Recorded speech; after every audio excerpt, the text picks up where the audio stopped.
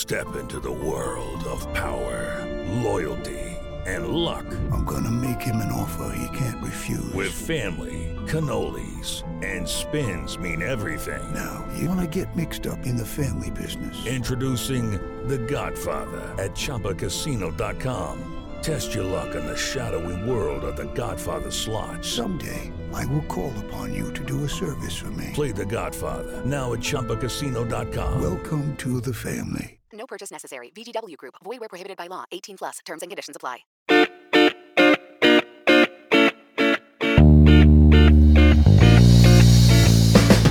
Hello and welcome to the Slate Political Gabfest special edition for February 25th, 2022, the Justice Jackson edition. I am David Plotz of CityCast here in Washington, D.C.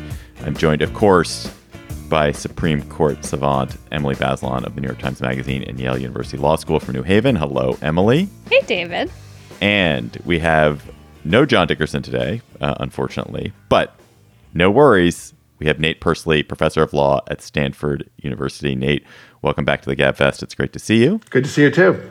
So as we're taping on Friday, just noontime, I don't actually I just saw the headlines. I don't know. Has Biden officially announced? The administration has said that Judge Ketanji Brown Jackson will be Biden's nominee to be Supreme Court Justice to succeed Justice Breyer in that seat.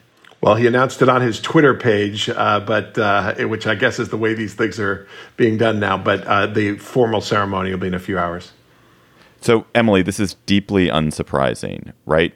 Once Biden had vowed during his campaign that his nominee, he would nominate a black woman, Jackson was very high on everyone's list. Yes, I think this is a pretty obvious choice for a couple of reasons. I think Judge Jackson was the favorite among a lot of liberals. And I think also because she'd recently been confirmed to the D.C. Circuit with 3 Republican votes in the Senate, she is the safest, at least if such a thing is even possible in Washington these days. And so I feel like there's no surprise and no drama so far, and we'll see if that lasts. So, Nate, you come to us both as a legal scholar, but also as somebody who knows Judge Jackson and have known her for a really long time. So do you want to tell us a little bit about how you know her, in what context you know her? Yeah. And then we can take some of the more interesting legal questions. Yeah, let me say that in contrast to other times when I've been on your show, I am completely biased here. I grew up with Ketanji Brown Jackson in Miami. We've known each other since we're 12 or 13 years old. We went to Palmetto Junior High School and Miami Palmetto Senior High School together. And while I have become a law professor consumer of her opinions, like many other opinions that come out of the D.C. District Court and D.C. Circuit, this is not a situation where I'm an unbiased, detached observer. I knew even to call her Judge Jackson instead of Ketanji is forced for me, but I knew Judge Jackson growing up in Miami.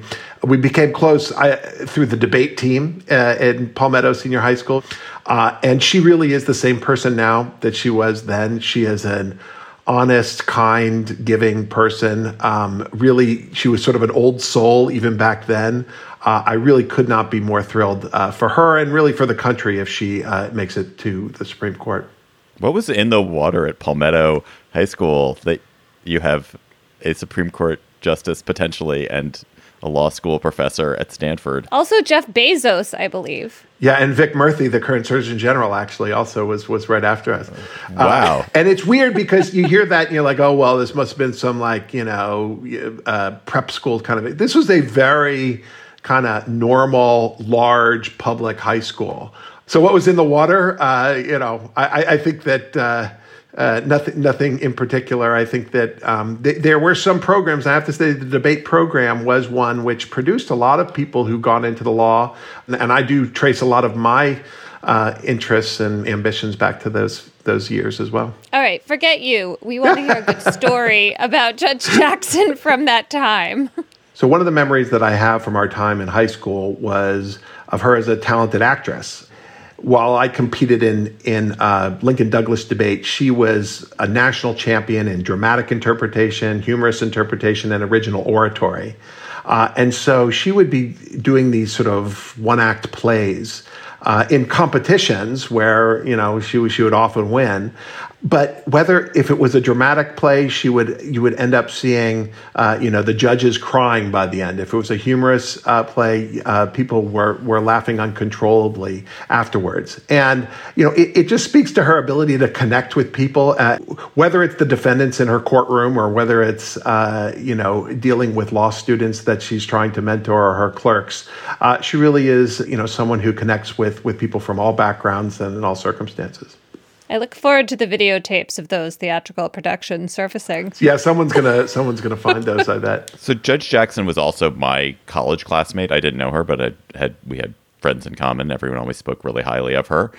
And I do think it's significant that of the three people on this call, she was in school with two of them.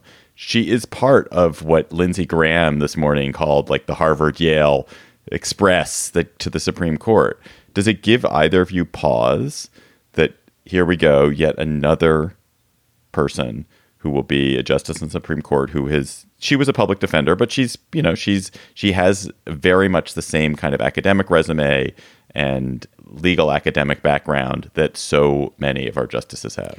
Yeah, I mean, if I was like manufacturing her, I would have her go to a state school and somehow emerge with just the same kind of star-studded credentials. The reality is that Supreme Court picks tend to be super elitist in terms of academic education. Judge Jackson has two things going for her that are really going to help diversify the court in terms of its work experience. The first, as you said, is that she was a public defender, and I want to talk more about that.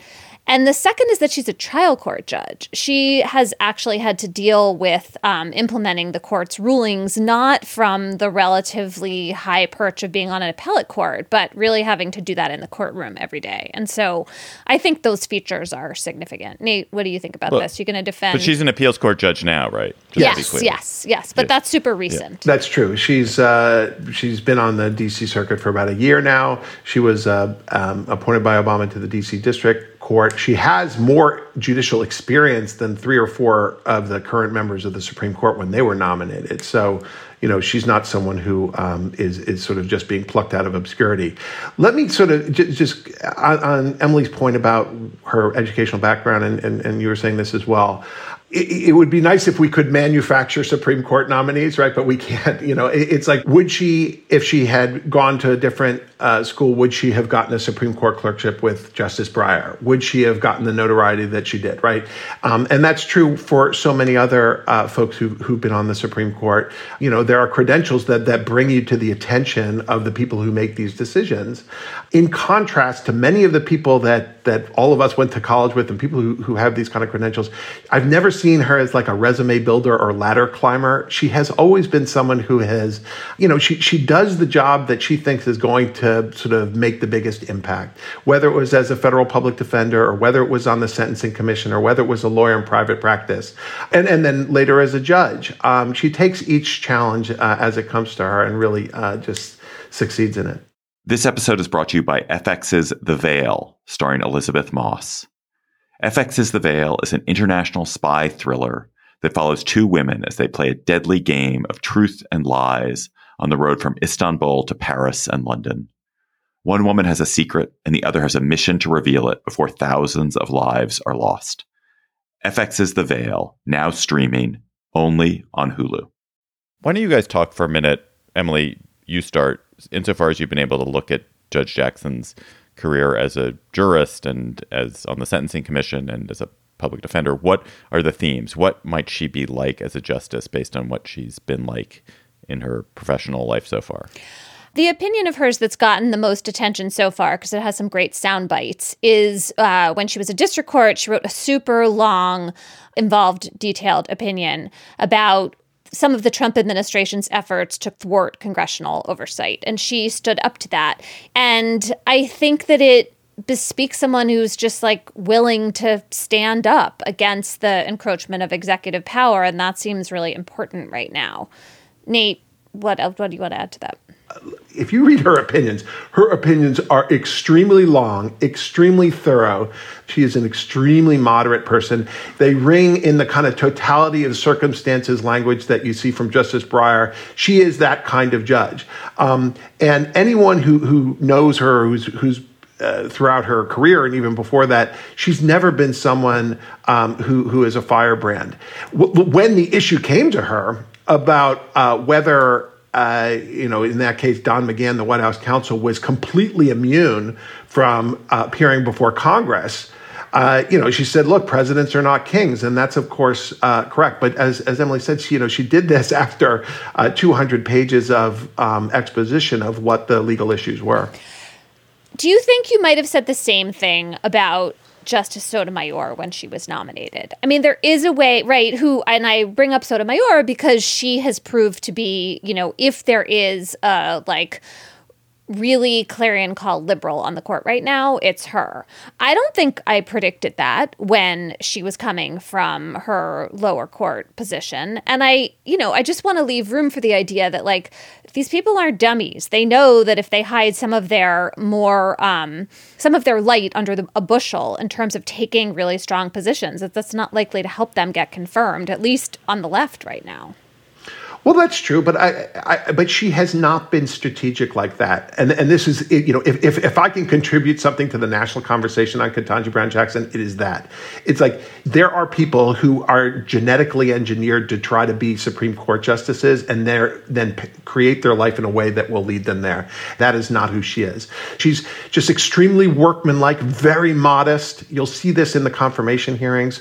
I actually think Justice Sotomayor and she had very different public statements coming in. I mean, that's what led to some of the controversy in the hearing with Justice Sotomayor, right? Sotomayor had given a speech before she was nominated talking about the empathy she felt as a Latina woman and judge. I still can't believe that was controversial, but that is indeed what happened at the time. If you go to Ketanji Brown Jackson's most notable public speech, it was at University of Georgia, where she talked about how difficult it was to be a lawyer and a mother. She was giving advice to young women. I brought her out to Stanford a while ago. She was here for a moot court or something. And it was really just thinking about the law and legal careers and trying to mentor students. It was not sort of a call for activism, right? Or of anything. It was really just trying to deal with these students and the things that they cared about. Emily, I think there will be a tendency, because it's a moment when Democrats are excited to have a new justice, a new person to talk about, the first black woman on the court, which is just, that's something for sure to celebrate, or to be at last, for goodness sakes. But what we've seen is that this court has gone way off in another direction. It has gone heading off into parts of the wilderness that we didn't know they could get to. They are excited to explore territories that have been off limits for a long time. Does it matter? Does it matter? I mean, you have to put someone on the court, so sure. But does the role of being a third person who was always in the minority on the cases that matter really make a difference right now? Should Democrats be paying that much attention to the court at all? Because they're just going to lose and be disappointed. Well, they better pay attention in the medium to the long term, because you're right. She is not going to have a deciding vote in a lot of cases. But the life of a Supreme Court justice, if she is lucky, is long. And if Democrats... That is dismally true. So I think that it's important to think about how your question projects into the longer term future. And, there is this giant looming question about the court if it continues to go off into these uncharted territories on the right. Is Congress, will the president at some point, will the American people try to rein it back in? So I think we just have no idea what the trajectory of Judge Jackson's record will be as a justice, but it's really important that she has the kind of personal attributes Anita's talking about. In the area of criminal law, the typical 6-3 division that we're seeing on the court on many of these controversial cases or high-profile cases sometimes breaks down, right? Because some of the conservatives or libertarians on the court don't have predictable positions on a lot of criminal law because they end up fearing state power or the like.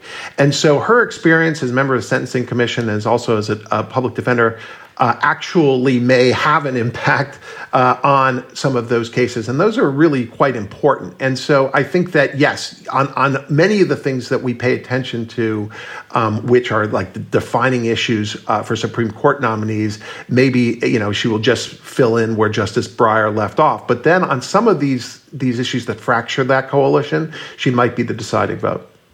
And about the Sentencing Commission, this is a contrast, I think and hope, between her and Justice Breyer. So when Justice Breyer was a staffer for Ted Kennedy, he helped come up with the federal sentencing guidelines, which were supposed to make sentencing more fair among defendants who committed similar charges but were different, in terms of things like race and class, but in fact just made sentencing way harsher. And I think that being on the United States Sentencing Commission, Judge Jackson had a very close-up view of that. And I'm sure we're going to hear more about the term and what kind of commissioner she was, but I don't know how you could be in that position and not come away with a real sense of reality about how harsh American federal sentencing has become. And this is also true of state court sentencing as well at this point. And she also, by the way, this all draws on her biography. Her brother was a cop, for many years. She knows about law enforcement. She's seen it from all sides. And I think that she'll bring an important perspective to the court in that respect. And her uncle was given life in prison for a cocaine charge, I think in the 1980s, was released in 2017 and died shortly after. So I'm sure we're going to hear about that.